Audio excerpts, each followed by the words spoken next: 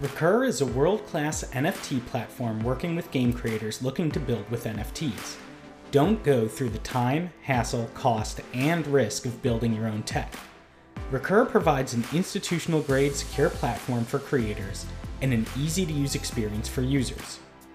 Recur's one-of-a-kind metagaming service allows game creators to make compelling collecting games with NFTs that drive game economies. If you are a mid to large-sized developer or publisher looking to enter the world of Web3, contact Recur at recurforever.com to become a platform partner.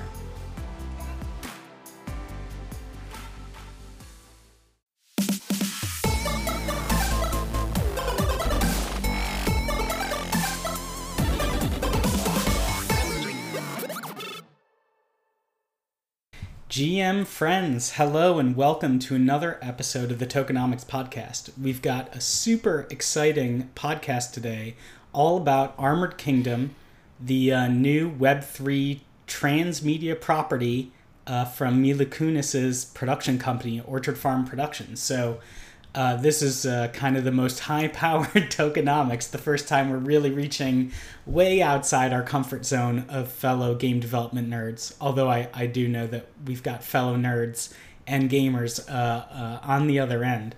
I am, of course, Ethan Levy, your host today. Why doesn't everyone take a turn introducing themselves and talking a little bit about their background in media creation? Great. I'm Lisa Sterbakov. I am Mila Kunis's production partner on Orchard Farm Productions. We have been making traditional film and television together for 7-8 years. Last year, just about a year ago, we launched our first Web3 project with Stoner Cats, followed up kind of quickly after that with The Gimmicks, and now kind of coming into number 3 with Armored Kingdom. But we are, the second we did Stoner Cats and we realized like what kind of untapped potential there was here, we just became total excited degens, and we're here, we're in it for it. Right, you're like upcoming exclusive Netflix movie. That's old news for us now. Well, we do have a movie coming out this year on Netflix called Luckiest Girl Alive. You guys check it out. We're incredibly proud of it, and it was one of those experiences, I will say, on Netflix's behalf, where we got to make the movie we wanted to make, and they really supported artists in a beautiful way, which isn't always the case, and they were fantastic. Yeah. But yeah, between movie, TV, animation, now game development, comics, Web3, Orchard Farm's kind of doing it all. Hugh and Brian, would you each introduce yourselves, please? I'm Hugh Sterbakov. I've had a very long career in writing. I started way back as a game journalist. I wrote for GamePro magazine. I interviewed some of the people who probably listen to the podcast. If I knew that, I have some issues of GamePro around in the house. I found them while I was moving recently. I was Boba Fett and Jango Fett. Yeah, so I'm sure if you've got some GamePros, I almost certainly wrote in them. I wrote in them for over 5 years. It was a great little career as I was starting my screenwriting career. I've written film, television, comic books, a couple Emmy nominations for Robot Chicken. I used to buy the toys for Robot Chicken. I've written live. Wow, that's a dream job. It was right there. It's the best job in Hollywood. Truly the best job in Hollywood. Can I pause a little bit on Robot Chicken, because I loved Robot Chicken. I was in senior in college when it came out, and we were all such fans that when it came out, when I had a party after the second episode, I showed it to everyone because it was still so hilarious to me. It was like Robot Chicken and Chappelle's Show both came out kind of at the same time, and were those things we just had to share with our friends because they were so funny and so for us. Yeah. I'm just really excited you're here. Yeah, thank you. Thanks for having me. And Brian, how about you? I'm also a writer. I've been working in television and animation and features. I'm cued in mostly in the family and holiday space. I've also known Hugh for 30 years. We went to college together, and I'm a long-term gamer who lost years to EverQuest and more years to World of Warcraft, and then more years to World of Warcraft again later when I went back on. And so I've been Dungeons & Dragons since I was second grade, so I'm deep into the fantasy gameplay genre.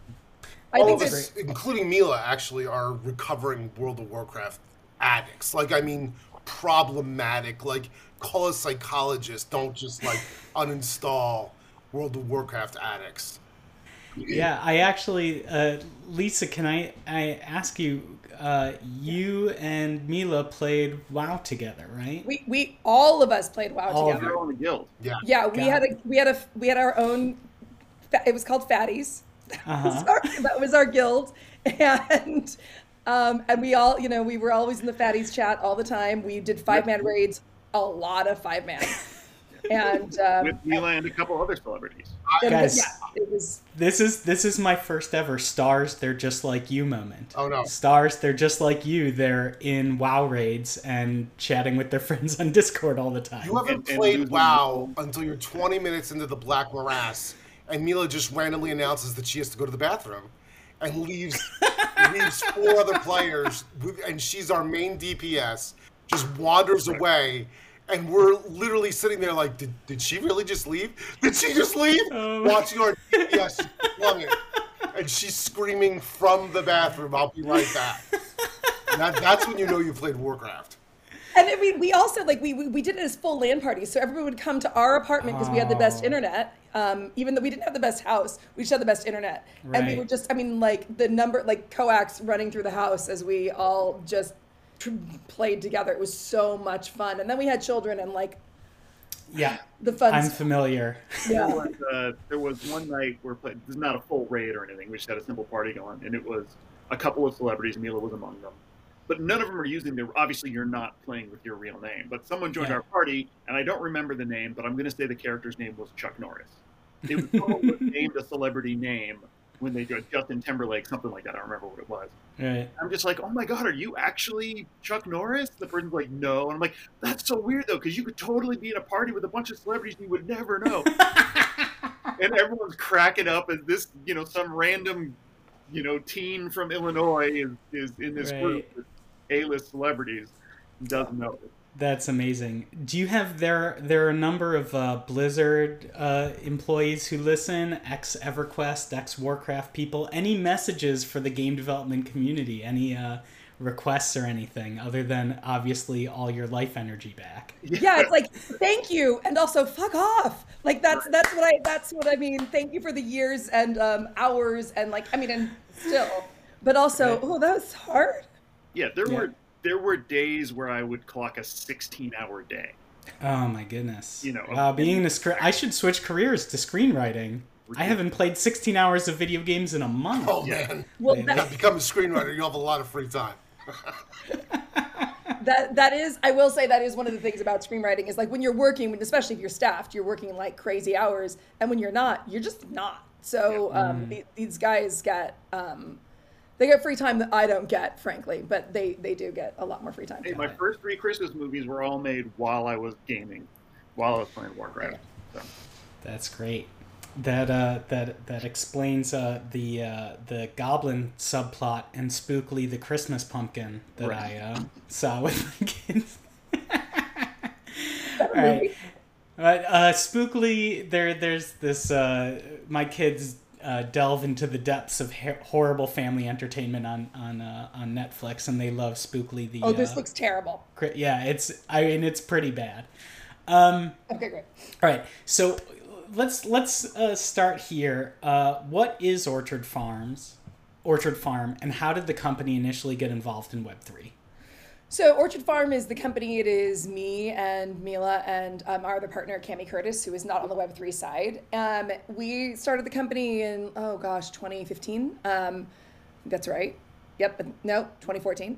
Where Mila was, she was pregnant. She tells the story. She was pregnant with her first kid and was like, I'm going to be a lady of leisure. And after like a month and a half, she was like, I can't do it. I need to be productive. I have to do stuff. Yeah. And she, as she says, she can't write. She can't, she's not really looking to direct at this point, but she knows what a good producer is because she's worked with good and she's worked with bad. And she's read hours and hours and done hundreds and thousands of hours of television and film.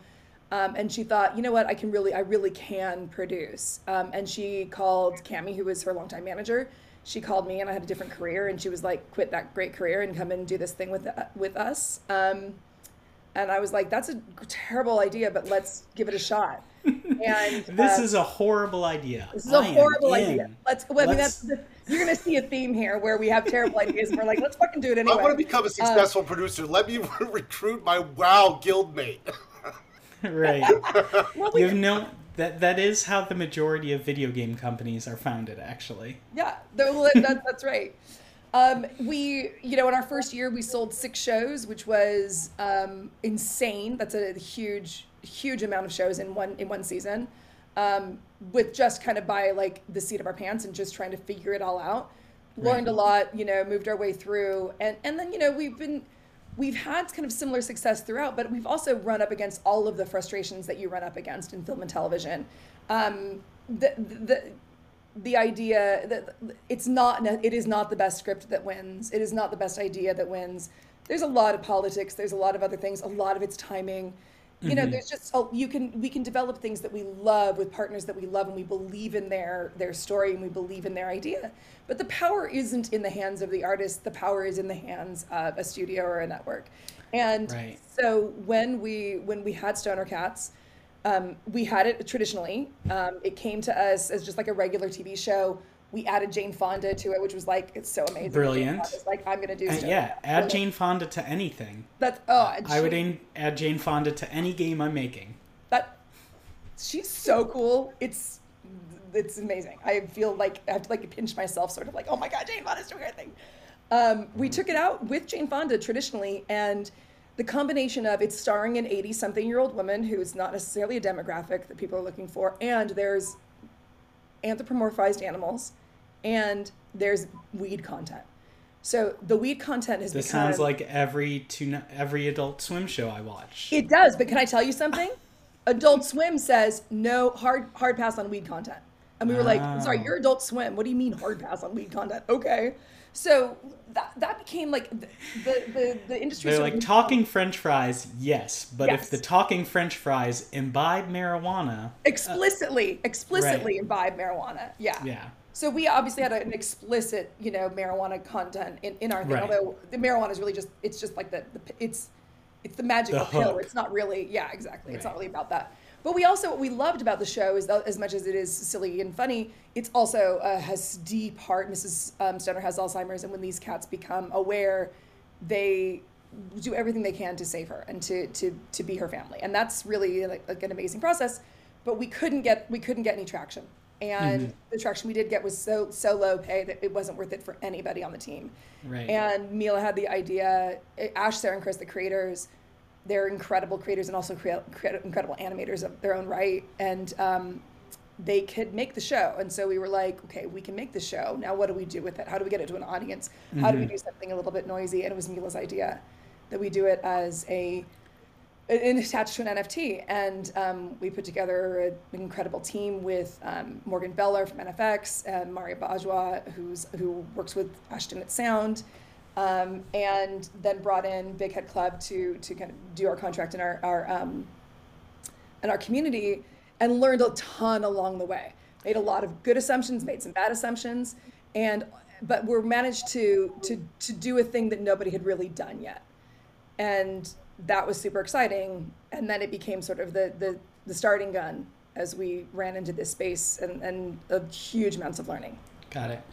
I, y'all won't know this about me, but my core background skill set is like as a monetization designer. So a big part of what attracts me about Web3 for gaming is new business models and the ability of new business models to free and empower creators. And so just as a comparison, if you had gotten an order for a pilot for Stoner Cats, right? That's kind of the equivalent of building a vertical slice in game development. If you'd gotten an order for a pilot for that show, roughly how much money do you think you would have gotten from one of the key gatekeepers in order to make that? I can tell you the offer we had on the actual offer we had on the table, which was to make it as shorts. So extrapolate that out. 5-minute shorts. They were going to pay the team $5,000. $5,000 total. There are 6 people on this team. And Yeah, we would so get $5,000. got And we it. were like, no. Now, like, if you look at like a typical fee on like a 30-minute, here's the thing, the animation is not covered under most circumstances under the Writers Guild. So the writers actually don't get paid a huge amount. And producers also, like, there's just not as much money, particularly in adult animation, as unless you're on Fox, they absolutely are SAG or are Writers Guild signatories. But the other ones, they're not, and the pay is not huge. Like if they actually just to write the script, producers don't get paid when you write a script at all, so we would have gotten nothing. The writers would have gotten an amount, not a huge amount, several thousand, a few, maybe $20,000-$30,000 to write that script. And then if they picked up and actually started making, they don't usually make just animated pilots, they make animated series. If you'd made a season, then you get a fee, but it's not as much money as people might think. What do you think the roughly the budget for a season of Stoner Cats would have been through the traditional system? I mean, it would have been 20-30 million. 20-30 million, got it. But with that, you would have lost control entirely, completely. And that money, that's budget that goes to production. I mean, which by the way, is like but we even in selling and writing the pilot, if they commission a pilot, then the studio then really owns that for a huge period of time, and if not kind of in perpetuity. And they additionally take all of any sort of like ancillary. If there is ancillary content that's made, the studio owns that. If there's merchandise that's made, the studio owns that. All of the ownership immediately then transfers to the studio. If you have enough power, you can get a piece of that, and if you don't, you don't get a piece of that. And the reason I wanted to dig in is by comparison, when you did your initial minting on Stoner Cats, how much did you raise in that first mint? We made $8.2 million. We sent back. We sent back 700 and some thousand because we had a gas problem. Okay. And so people had a lot of failed mints, and total was about $720,000. We took that and made the people who had failed mints whole because it just was the right thing to do.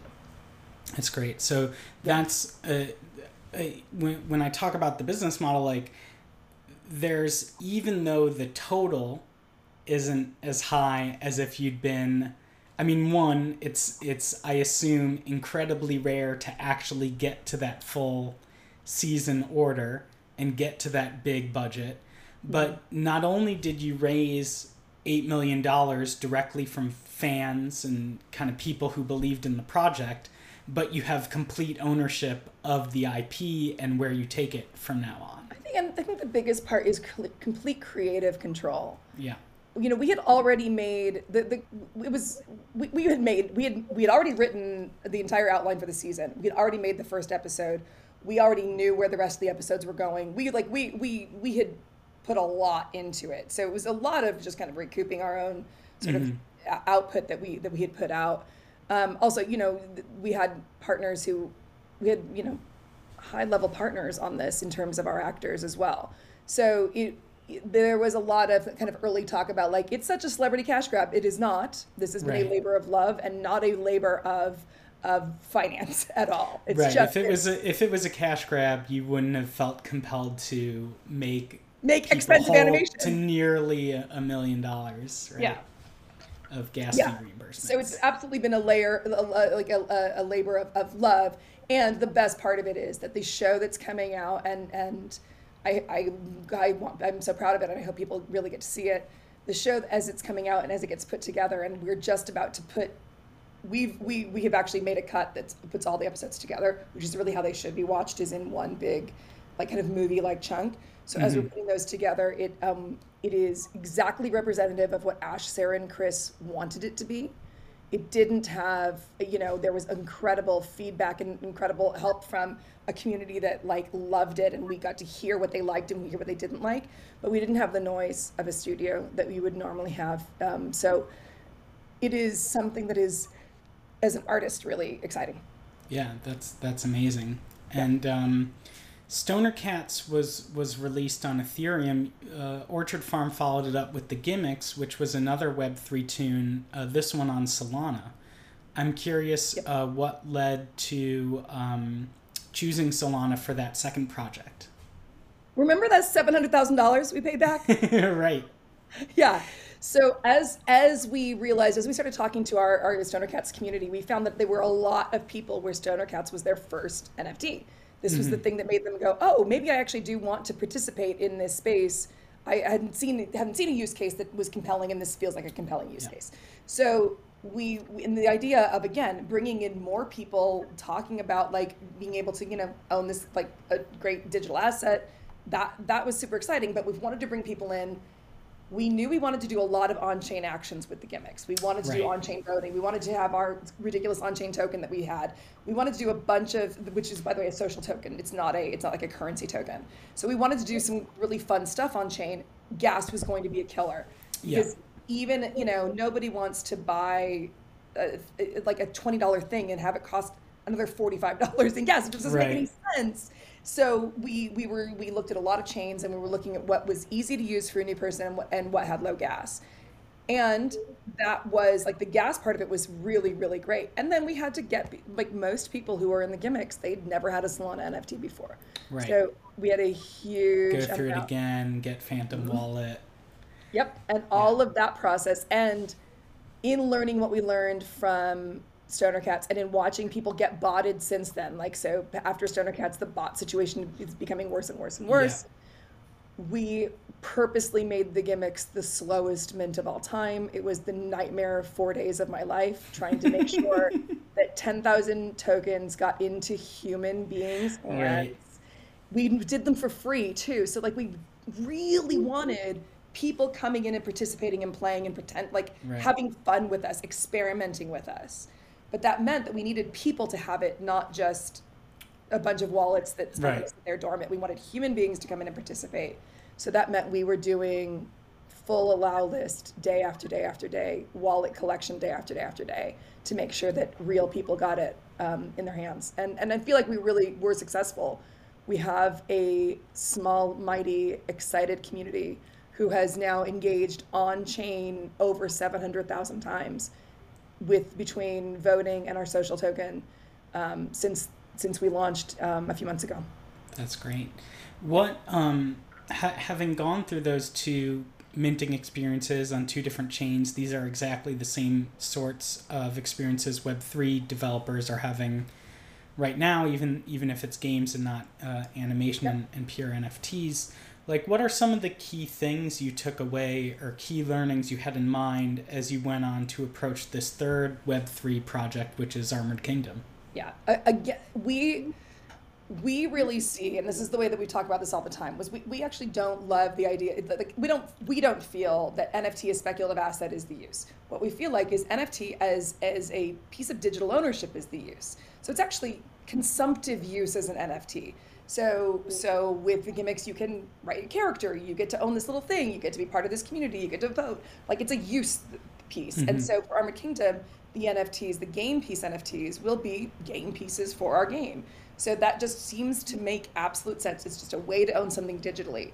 So in order to get normal people out to come and play in this way and see the benefit, because we actually really do see there is a benefit, you have to make it low friction. And so when we started looking at chains for Armored Kingdom, again, gas was a huge thing. It had to be that could not be an issue. It couldn't cost more than just a few cents for people to be able to mint. And then it had to be green. That was important to us. There are real legitimate concerns on the electricity use on chain. And so then thirdly, that lived out your values as a company. Yeah, that's right. And then the other thing that we really liked, like when we were talking to all of them, is this kind of near wallet experience where you can use your email. You can, like, a normal person who's never experienced crypto at all can come in and mint an Armored Kingdom comic, and when we get to minting packs, not feel like they're actually even engaging in cryptocurrency. And hopefully at some point to like really not engaging at all in cryptocurrency, really being able to buy it totally fiat, as opposed to like fiat to crypto to, just like full fiat, and be able to buy a digital asset with just whatever their local currency is. That's the goal. Is that this doesn't feel like a Web3 product. It feels like a Web2 product with the benefits of Web3 behind it. Got it. So yeah, it sounds like environmental impact, ease of use, low friction, low gas. These were all the considerations, and that led to you guys choosing the Near protocol as your as Armored Kingdom. That's right. So how did these experiences with Stoner Cats and the gimmicks lead to you guys wanting to say like, well, we've made TV, we've made movies, we've made animation, and now we've made Web3 products. Let's make our lives really easy and make a video game that's a comic, that's a blockchain ecosystem, and a show. Right? Like, well, because we're insane. Once again, terrible ideas. Let's fucking do it. So that's where that's our sweet spot. Right. And I'll pass on to Hugh in a second for like where the idea for Armored Kingdom, the IP came from. But I will say we have talked about games nonstop, 4 years. What could we build? What could we do? How could we are like avid real gamers, and we are also avid storytellers. And we don't think that people there are very few IPs that have really hit that. It's funny. I was actually talking to somebody yesterday who had said, Magic the Gathering is a game without really an IP, and like other kinds of games, like Pokemon is an IP that has a game, but it's not like the game is only okay. Magic the Gathering is an incredible game, but like they've never been able to really explore that IP in interesting and exciting ways in terms of like narrative content. I can tell you embarrassingly that I once upon a time read the Magic the Gathering novelizations, and I do not remember much about them other than them being very silly. Yeah. The sad thing is, and then he played a black land, and then it was so-and-so's turn. Right. He reached deep into his pouch and felt the aura of the land and summoned a juggernaut. And I, even though I was 12, I was like, I love this and this is stupid. I remember both those thoughts at the same time. And we've had some friends who have been on multiple iterations of making the TV show, of trying to make a TV show. And it just has not come together. And it just seems like if you can design those things together, if you can design, obviously comics and animation tie together easily. Like everybody sort of knows that it's really kind of a seamless a way to do that. But Hugh had actually come up with this idea, how many years ago? Hugh, many years ago as a toy product. Yeah, go ahead, Hugh. You can explain where it came from. Well, I described my background, and in addition to all of that, I co-hosted the Activision podcast for a while, and so I was watching Skylanders take off. Yeah. And I just thought, I thought I could do it better. I thought that I knew how to engross players of all ages, but particularly young kids who were into Skylanders in a more effective way. That was, given my background, I wanted it to be story-driven. I wanted it to be character-driven. And like Magic the Gathering, Skylanders were clearly designed around the toys first, and plugged into this. But I wanted to do a story-driven, character-driven story. How about that? Being able to integrate between video games, action figures, Robot Chicken, all my background, I wanted to combine it all into one thing. And when we brought it out there, the idea would be that characters would use this armor that was designed with magnets that could affix to any size body. And so I got a lot of pushback with the action figures saying that the magnets were too expensive. And I was like, these people aren't having vision. So when Lisa started this company and I started to look at what this technology can do, I brought her this intellectual property.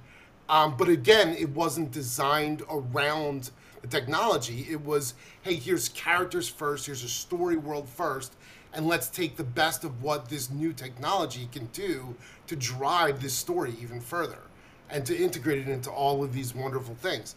So we have the benefit of having a story first, characters, a plot, all of that kind of stuff, and we're able to build all these other worlds out from that rather than retroactively generating a story around technology or a product or what have you.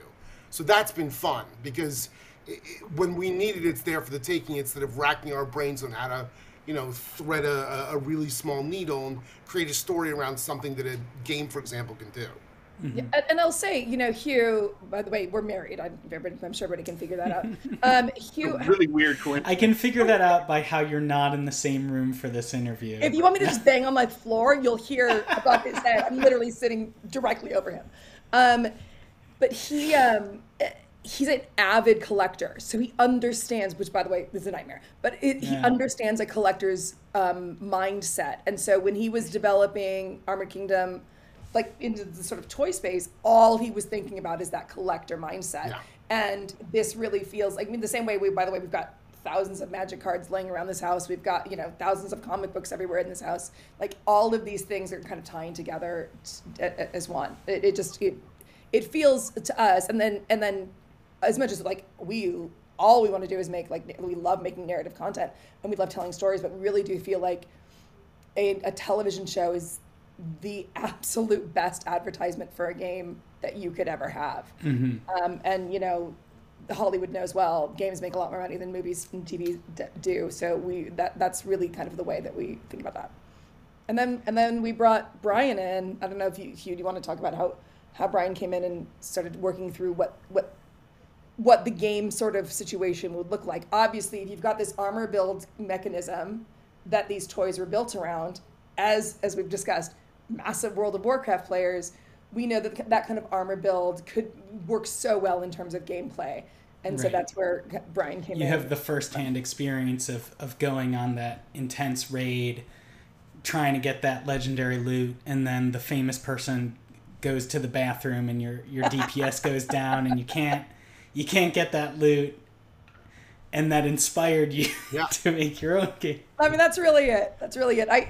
There's some that story that Vitaly, you're like, it needs to be playable on the phone so that this never happens again. No, I can tell you exactly what inspired us. When Burning Crusade came out, we were out at midnight with Mila outside a game store in the cold, waiting for them to release the 1201 copies of the game. Right across the street from the Robot Chicken Studios, actually. We all got online with our characters that, at this point, this is sort of the first big expansion, right? So we had been playing through the existing world. Q and I were beta players. We had been playing this world for a long time. And so we all had our perfectly built sets, our perfect, tier gear, the best weapons you could have, everything. We get our group, we march through the portal, and we're heading towards the sort of the first camp there is, and there's sort of random spawn mobs, and we kill whatever the first mob was, the green nothing mob, and go to loot it, and it has a green item that has stats that are better than my tier combined shit that I spent months grinding through a castle multiple times, going through Skullmines 20, 30 times to get my hat, that sort of thing. Yeah, I had a full tier 2 from Blackwing Lair. The full just with anathema. I was a priest. I had the anathema staff, and then you wander in the Burning Crusade, and green gear is beating what you've got. And you get a piece of trash. Yeah, right. God damn it. Yeah, so that to me really crystallized the. So what do you do? I had the 2 daggers. I've forgotten the names of the daggers, but they're the most epic daggers before the Crusade came out. So you just put them in the bank. You're never going to use them again because this one is 1 damage more than that one. So these are useless. Yeah. Even though you tried really hard to get them. So that really got me focused on this idea of, I hate disposable loot. I hate that you grind and get this stuff, and at the end of the day, one of 2 things happens. Either you get something better and just throw it away, or you get to a point where literally everyone on the server is dressed exactly like you. Yeah. I'm a gnome rogue, and I'm standing next to another gnome rogue, and I'm standing next to another gnome rogue, and we've picked different hair colors, but we're wearing the exact same armor, wielding the exact same weapons. Because if we don't have exactly that, then we're not tiered up correctly for the raid, and we're useless. So, I wanted a game where you can advance your equipment, where your sword has a story, that you put time into the sword, you're making the sword more valuable that way. And I also wanted it to be like, I'm focused on becoming like, this versus that. I want, I'm specialization in what you're doing. And if you just want to collect, this armor, like let's say, the armor is the NFTs and the artwork is fantastic. So if you just really like the artwork, you could just collect the armor and make a pseudo armor with a cool ass weapon on a figure that just looks fucking awesome, and you don't have to play the game at all. Yeah. Or you can, play and, maybe you're the type of person who wants to have like a sick looking hammer that maybe isn't as great stats out of the box as, this other thing. But if you work on it, you can make this hammer more valuable than that other thing that someone just opened. So you're not going to have that green you stumble upon that makes you throw away the thing you spent 6 months on. Yeah. When I'm talking to other game designers and economy designers, especially having worked in free to play, like this is normally purchase regret is a problem. Like there's a challenge that we're constantly trying to get you to spend new money, and that almost always requires the invalidation of your previous stuff. Right. And so like Burning Crusade, you want people to buy the expansion, and they need to play the expansion to get the best gear because all their previous gear is now lower tiered than that, and that gets everybody to move onto the next expansion content. And that's part of what I really... my hypothesis around Web3 and why I'm so excited about it as a designer is because I think that the ownership mechanism forces us to not do that, to never invalidate the previous money and time and investment players have spent. And because of the secondary revenue stream on sales, it'll allow us to make the money in a different way that's more respectful to our players and allow us to really focus on their long-term journey and not like, oh, well, I need them to buy this new thing. How do I get them to buy the new thing? I fill it with stuff more powerful than everything they've ever bought. And for sure, there's going to be equipment that is, starter equipment that you get right off the bat that you're going to end up replacing. But that's why we have a whole crafting system where you can, use that to generate the materials to make your other equipment better once you're done using it. It doesn't just go sit in a bank someplace or get sold to a vendor and for $2. It also allows that, like, as you're leveling yourself up, you can just sell it. You can, like, you don't have to just sit it in a bag and have it just be dead there. You can go in and sell your lower level stuff, which, like, the same thing, when you buy a bunch of Magic cards is, a lot of it is stuff that you end up not wanting. But, like, Hugh and I, like, I don't know, whatever, a couple of years ago, he just, like, packaged up whole bulk sales of our Magic cards and we're able to sell them, which, like, to be able to do that in a digital experience is great too, as opposed to like when I go through my Hearthstone decks and I'm like, that's just wasted money. It fights like the existential dread you might have before you make a purchase that a lot of time prevents me from making a purchase. Like, why am I going to spend $15 in Princess Tale this week? I know I'm going to regret it when I look at my credit card bill, right? So why bother? Let me take a step back for a second because we've been talking a lot about Armored Kingdom without stopping to describe it. So how would you describe Armored Kingdom to somebody who hasn't heard about the project before? I would say it is a mythic fantasy with a whiff of sci-fi IP multimedia sort of IP company, where we have comic books and animation and a TCG, all of which feed each other. That is empowered through Web3, but not just a speculative Web3 product. So that's sort of how I describe it. Like when I'm talking to somebody who understands what Web3 is. If not, I have to talk about like, and then you get an NFT and you can own it digitally. But we do want that experience to not even feel like that. But that's what we see it as being. Is the animation and the comics feed the game feeds the animation and the comics, and all of this stuff works together sort of seamlessly because it's designed from the ground up that way. So even in terms of gameplay, these characters that you're going to meet in the comics, the way that they play, they're playing, like, all of their sort of playing mechanisms come from story, so it'll feel intuitive to you. So when you go to play a certain kind of character, intuitively you'll go, oh, I understand that this character would be more magical. I understand that this character would be more brute force. Whatever those kinds of the gameplays that it feel intuitively make sense, and that you can feel immersed in this world. Okay.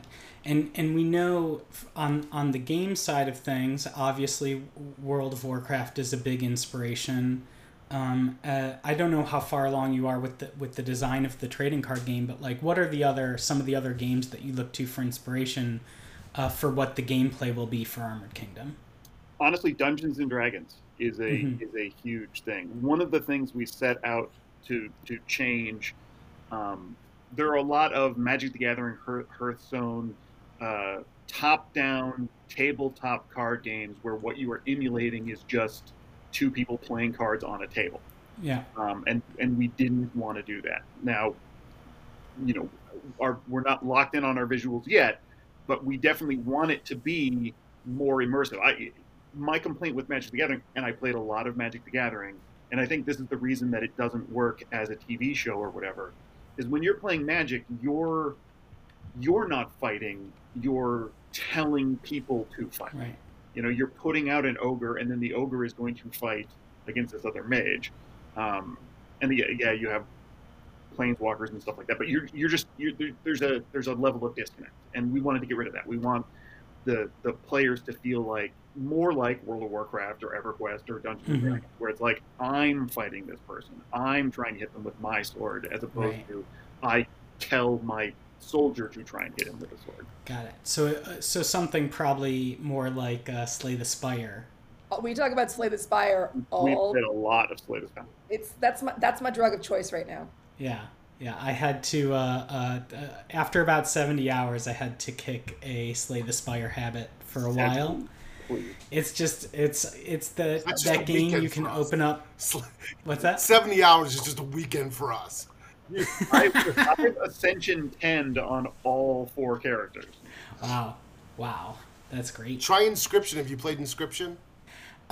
Inscription, I just bought it last night for the Steam Deck. You're gonna love it. Play it. You have a Steam Deck? Slay the Spire.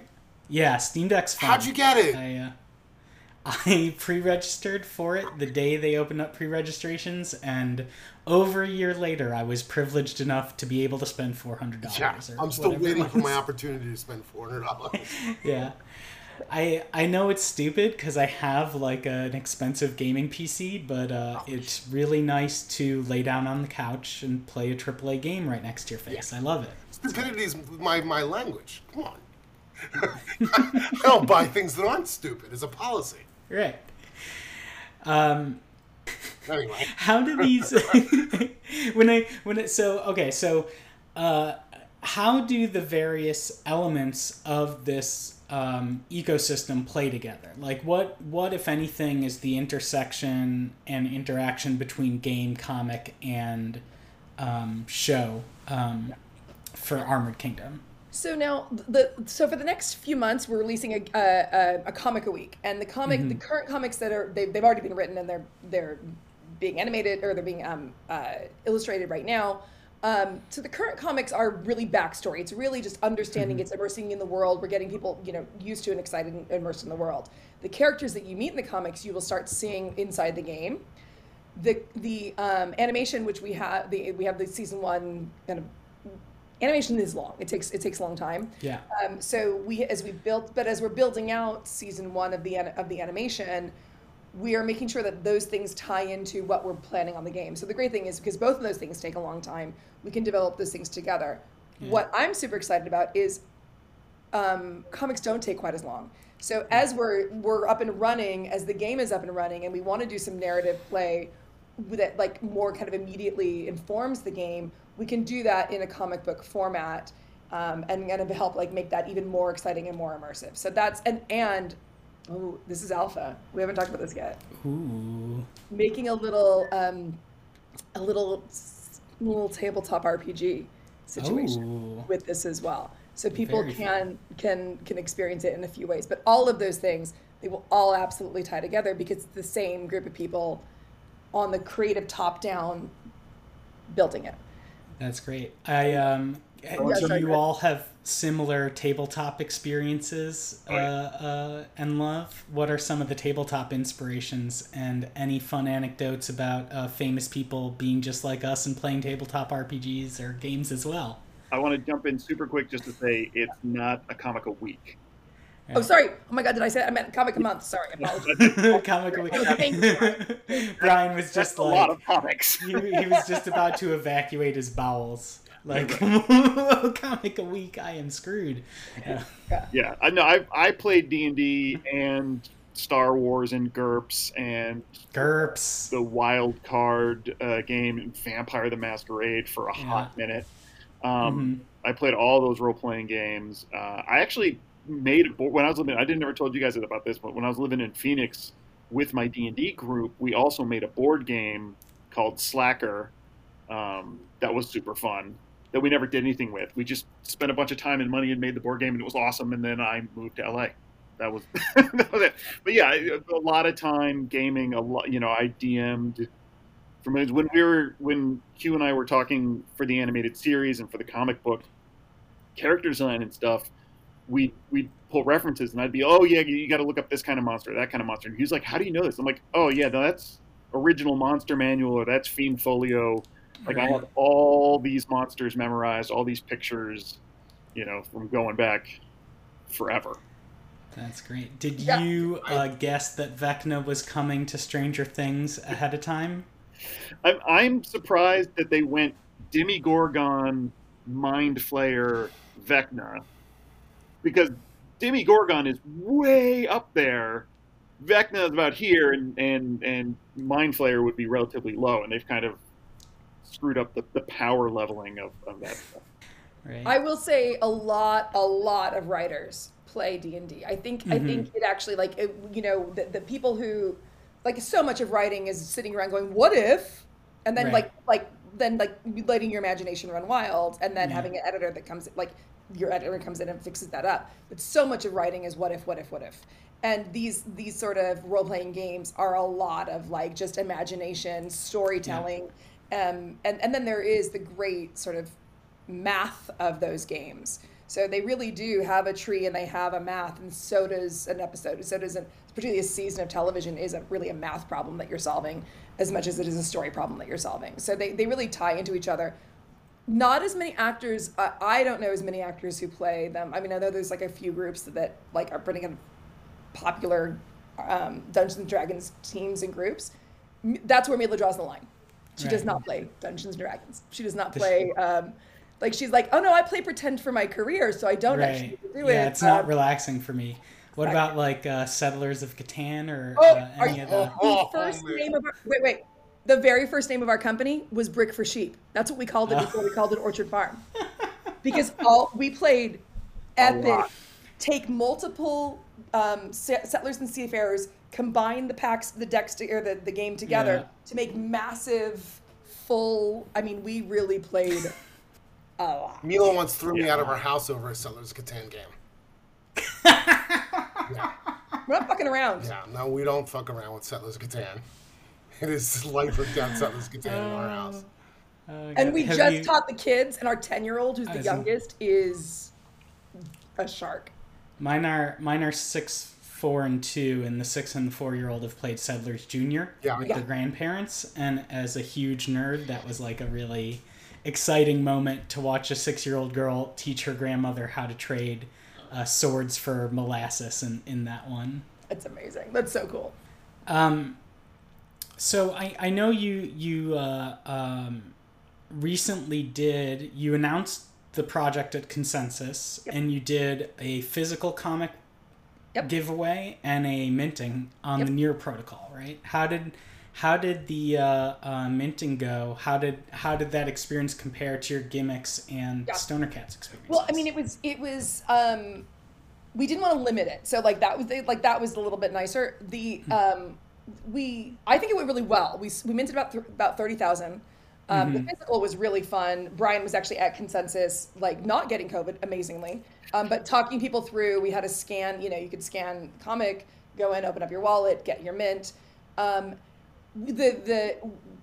we were pre-filling for gas because we didn't want people to have to even deal with that sort of issue.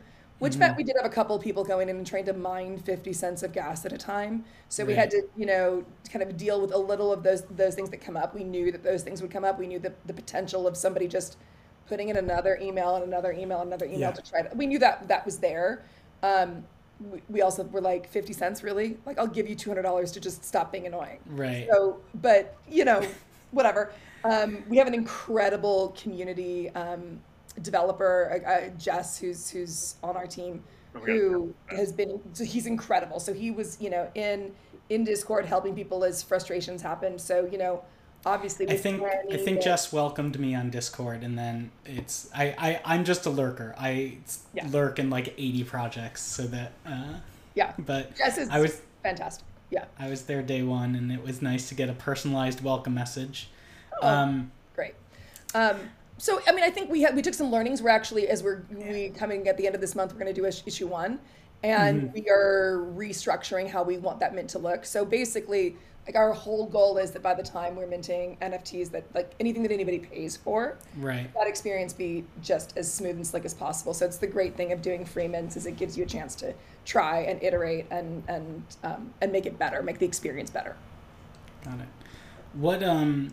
How have been your interactions with the community and the community response to the comic and the artwork you've dropped so far and the narrative you've dropped so far? I think they're super excited about it. There's a whole, in our Discord, if you've been to the Discord, there's a whole fan art section where they're memeing up the stuff, and there was someone in the Discord, I've forgotten who it was, but someone, we have the first comic that came out, and we have descriptions of the races. And one of the races in our game is called the Wari, but the Wari does not appear in the first comic. Mm-hmm. And there are people on there who have already declared themselves Wari. Right. Like, well, I identify with the Wari, and I'm like, you haven't even seen them yet. Like, they don't show up for a while. For all you know, it's a race of worm-worshipping cannibals. Is that who you are? That's who I am inside. No. Yeah, we actually have a bunch. A lot of what we have coming up and planned is, that we're excited that we'll start rolling out in the next several weeks, includes things that let people dig in a little bit deeper to the content and let people kind of co-create with us some of the content as well. So like scrolling video of frame by frame of the comic.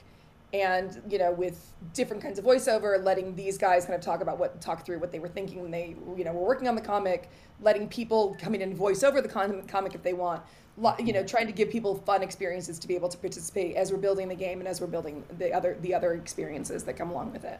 And we do want the Discord to grow organically. We want it to be real people coming in. We want it to grow slowly. I really believe deeply that I'd rather have 500 incredibly excited, motivated people who want to participate with us than 50,000 bots sitting in a Discord. We want real people participating with us.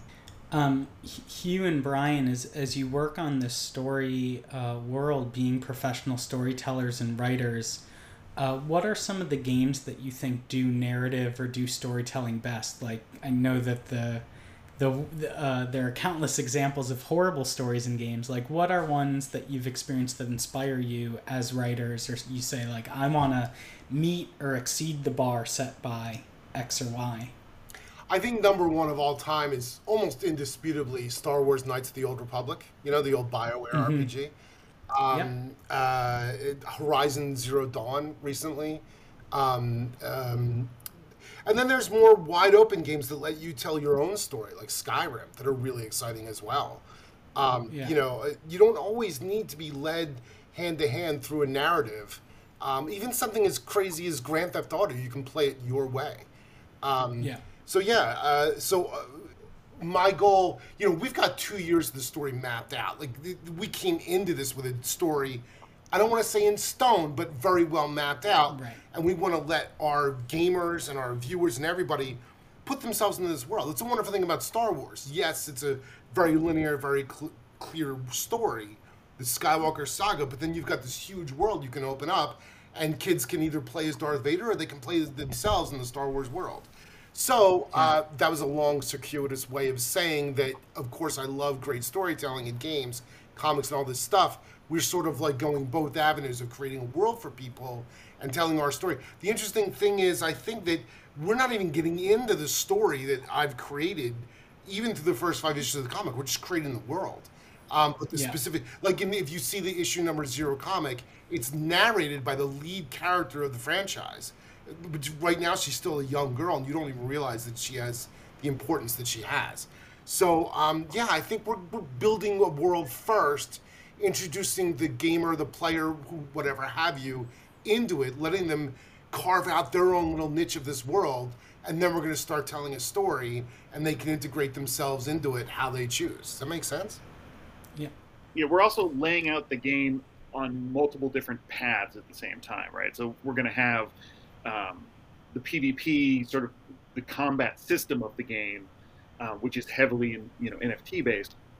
But then we also want a roguelike, a Slay the Spire ish game that is not heavily NFT based, where you're playing through the various kingdoms and you're fighting people that you've met in the comics and met in the animated series, but you're not playing as one of you're yourself, but you're fighting against this king or that hero or whatever.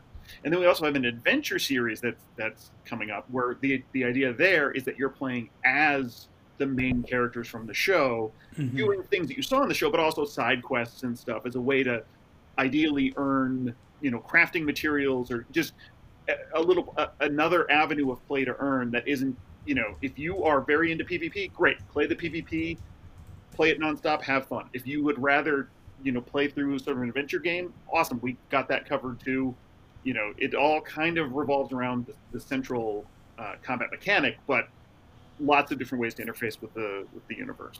Got it. And then I think also one last thing, we're all super inspired by games like Inscription or even Slay the Spire, which has a twist, a story-driven twist that sort of throws the gameplay on its ear or whatever. Inscription is all about that. And so we're looking at ways to do that, to let the narrative lead surprising gameplay twists and turns. Very cool.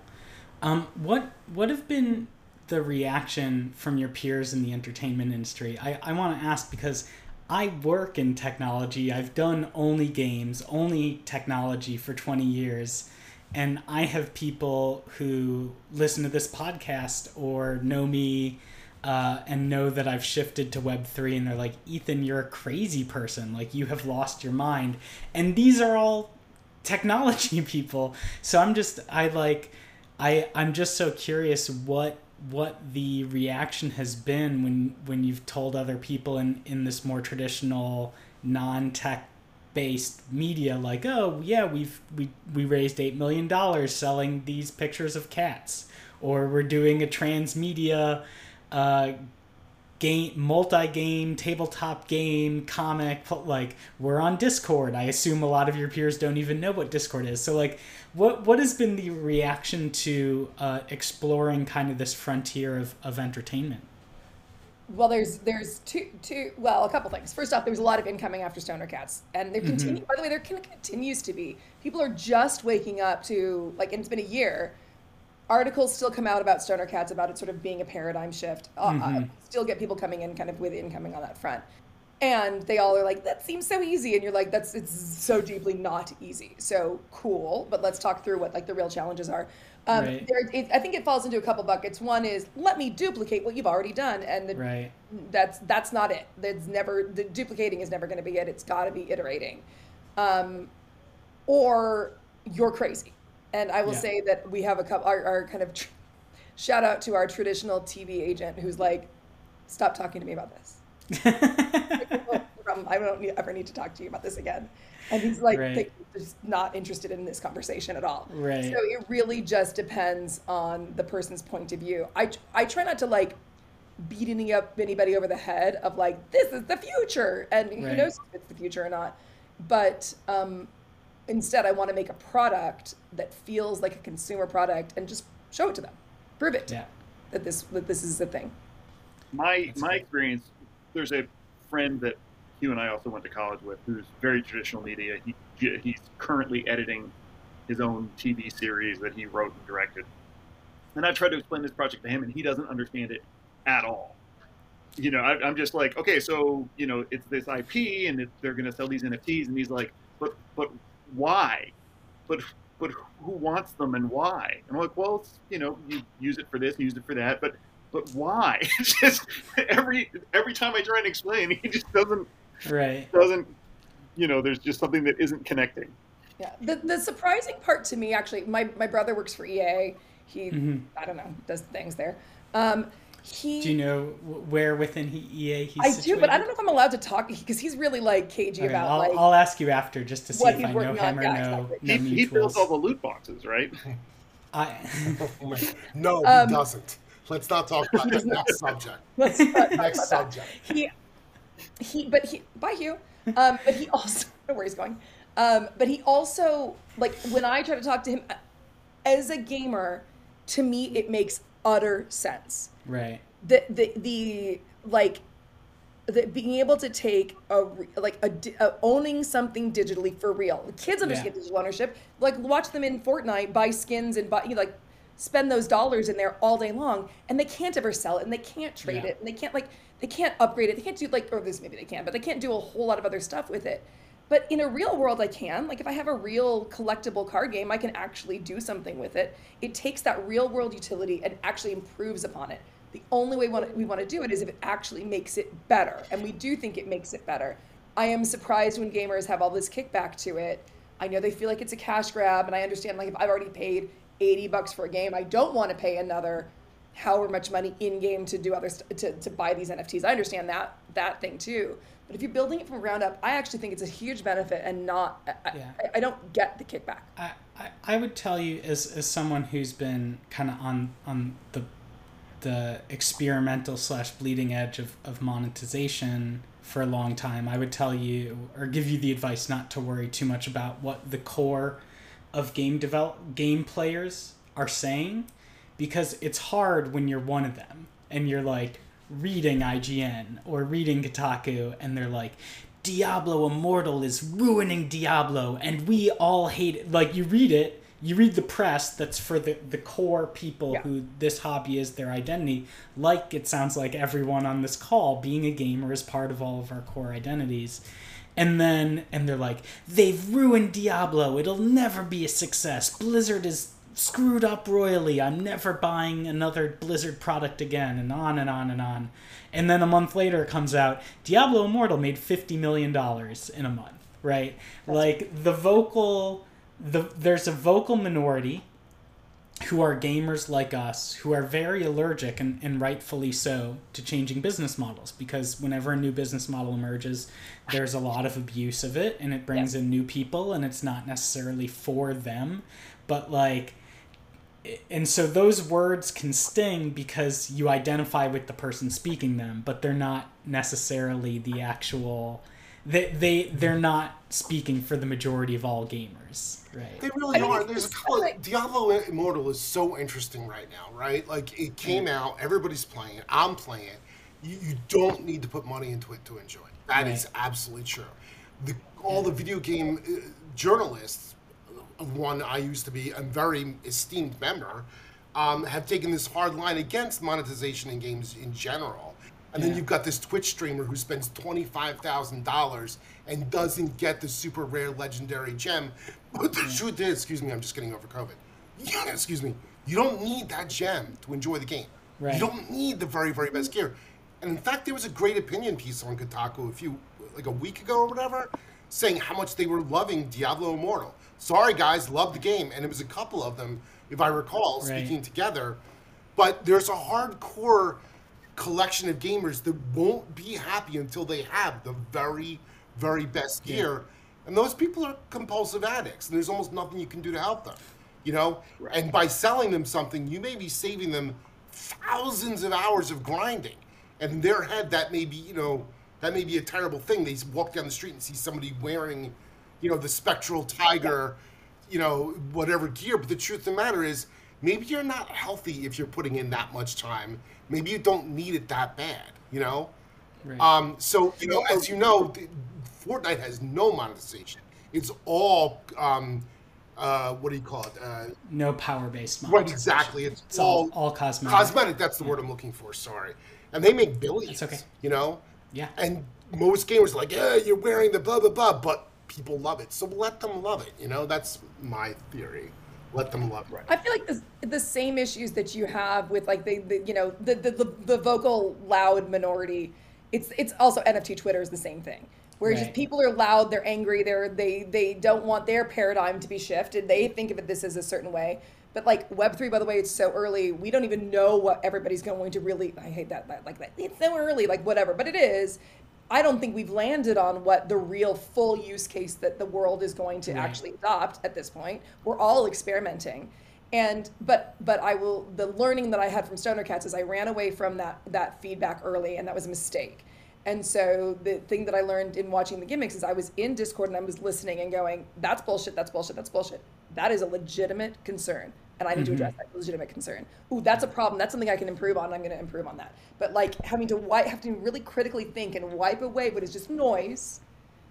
Also know what my North Star is, but then to be able to actually incorporate good feedback. I think that's really an important lesson, to not be afraid of all of the criticism, and like to all of us get thicker skins than we have, because it's not easy to be criticized. And the other thing with the whole grinding versus pay thing is, how much is your time worth? I am a grinder because I don't have kids, and I have a job where, you know, I'll have a show that's supposed to go, and it'll be a show that's supposed to go for a year of me waiting for the show that's supposed to go, and I can't do anything else. And I'm just waiting. So anything to eat up hours of the day. I am in the wrong line of business. Yeah, it's just you know, grind. But I totally get it. If you have a real job and you make $100 an hour, and you know, you come home and you put the kids to bed or whatever, and you sit down to play the game, and you're going to play the game for 2 hours. Grinding for 2 hours, you earn, you know, 15 cents worth of content, or you just spend $10 and buy stuff, and you can get and start playing, and it's, you know, a tenth of 1 hour of your time instead of, you know, grinding through the whole thing. I totally get spending that money. It makes perfect sense to me. The truth of Also, the matter is, you're giving people both options. all the truth matters. All video games are grinds. What you want to do is find a game that's fun to grind. You know, going back to Pac-Man, you know, you're playing the same board over and over and over and over. Is it fun or is it not? You know, I'll tell you what, none of these games are more expensive than Pac-Man. That was a quarter for, you know, a 90-second experience, and you were good, you know? So it's just a matter of whether it's a fun experience, and you pay for fun experiences, you know, in my opinion. So, you know, you all have been very generous of your time, so I want to try and get to the 2 wrap-up questions, because I think we could probably talk for another hour easily without missing a beat. But what do we have to look forward to next with Armored Kingdom? You've got the monthly comic drops, you've got the Discord community where you're encouraging your fans to co-create this world with you. What's next? What's on the roadmap? We are working diligently on the game, and but that's months out. So like, everybody chill, just come and play and have fun with us.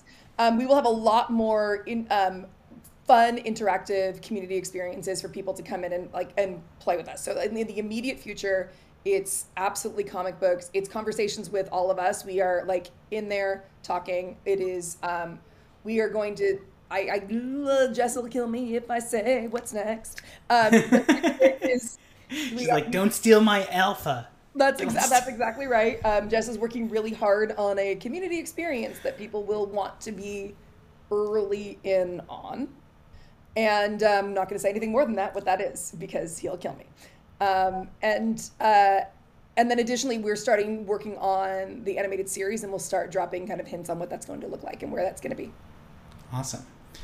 And just a closing question is, you know, this audience is primarily experienced game developers. We're hiring. Exactly. That was my question. Who are you looking for? Who are you hiring? If someone's like, I want to build this transmedia experience, what are you looking for? What are your needs right now? We're kind of in deep with a couple of people, but we are still looking for game producer, like somebody to come in and EP with us. So that will make sure that our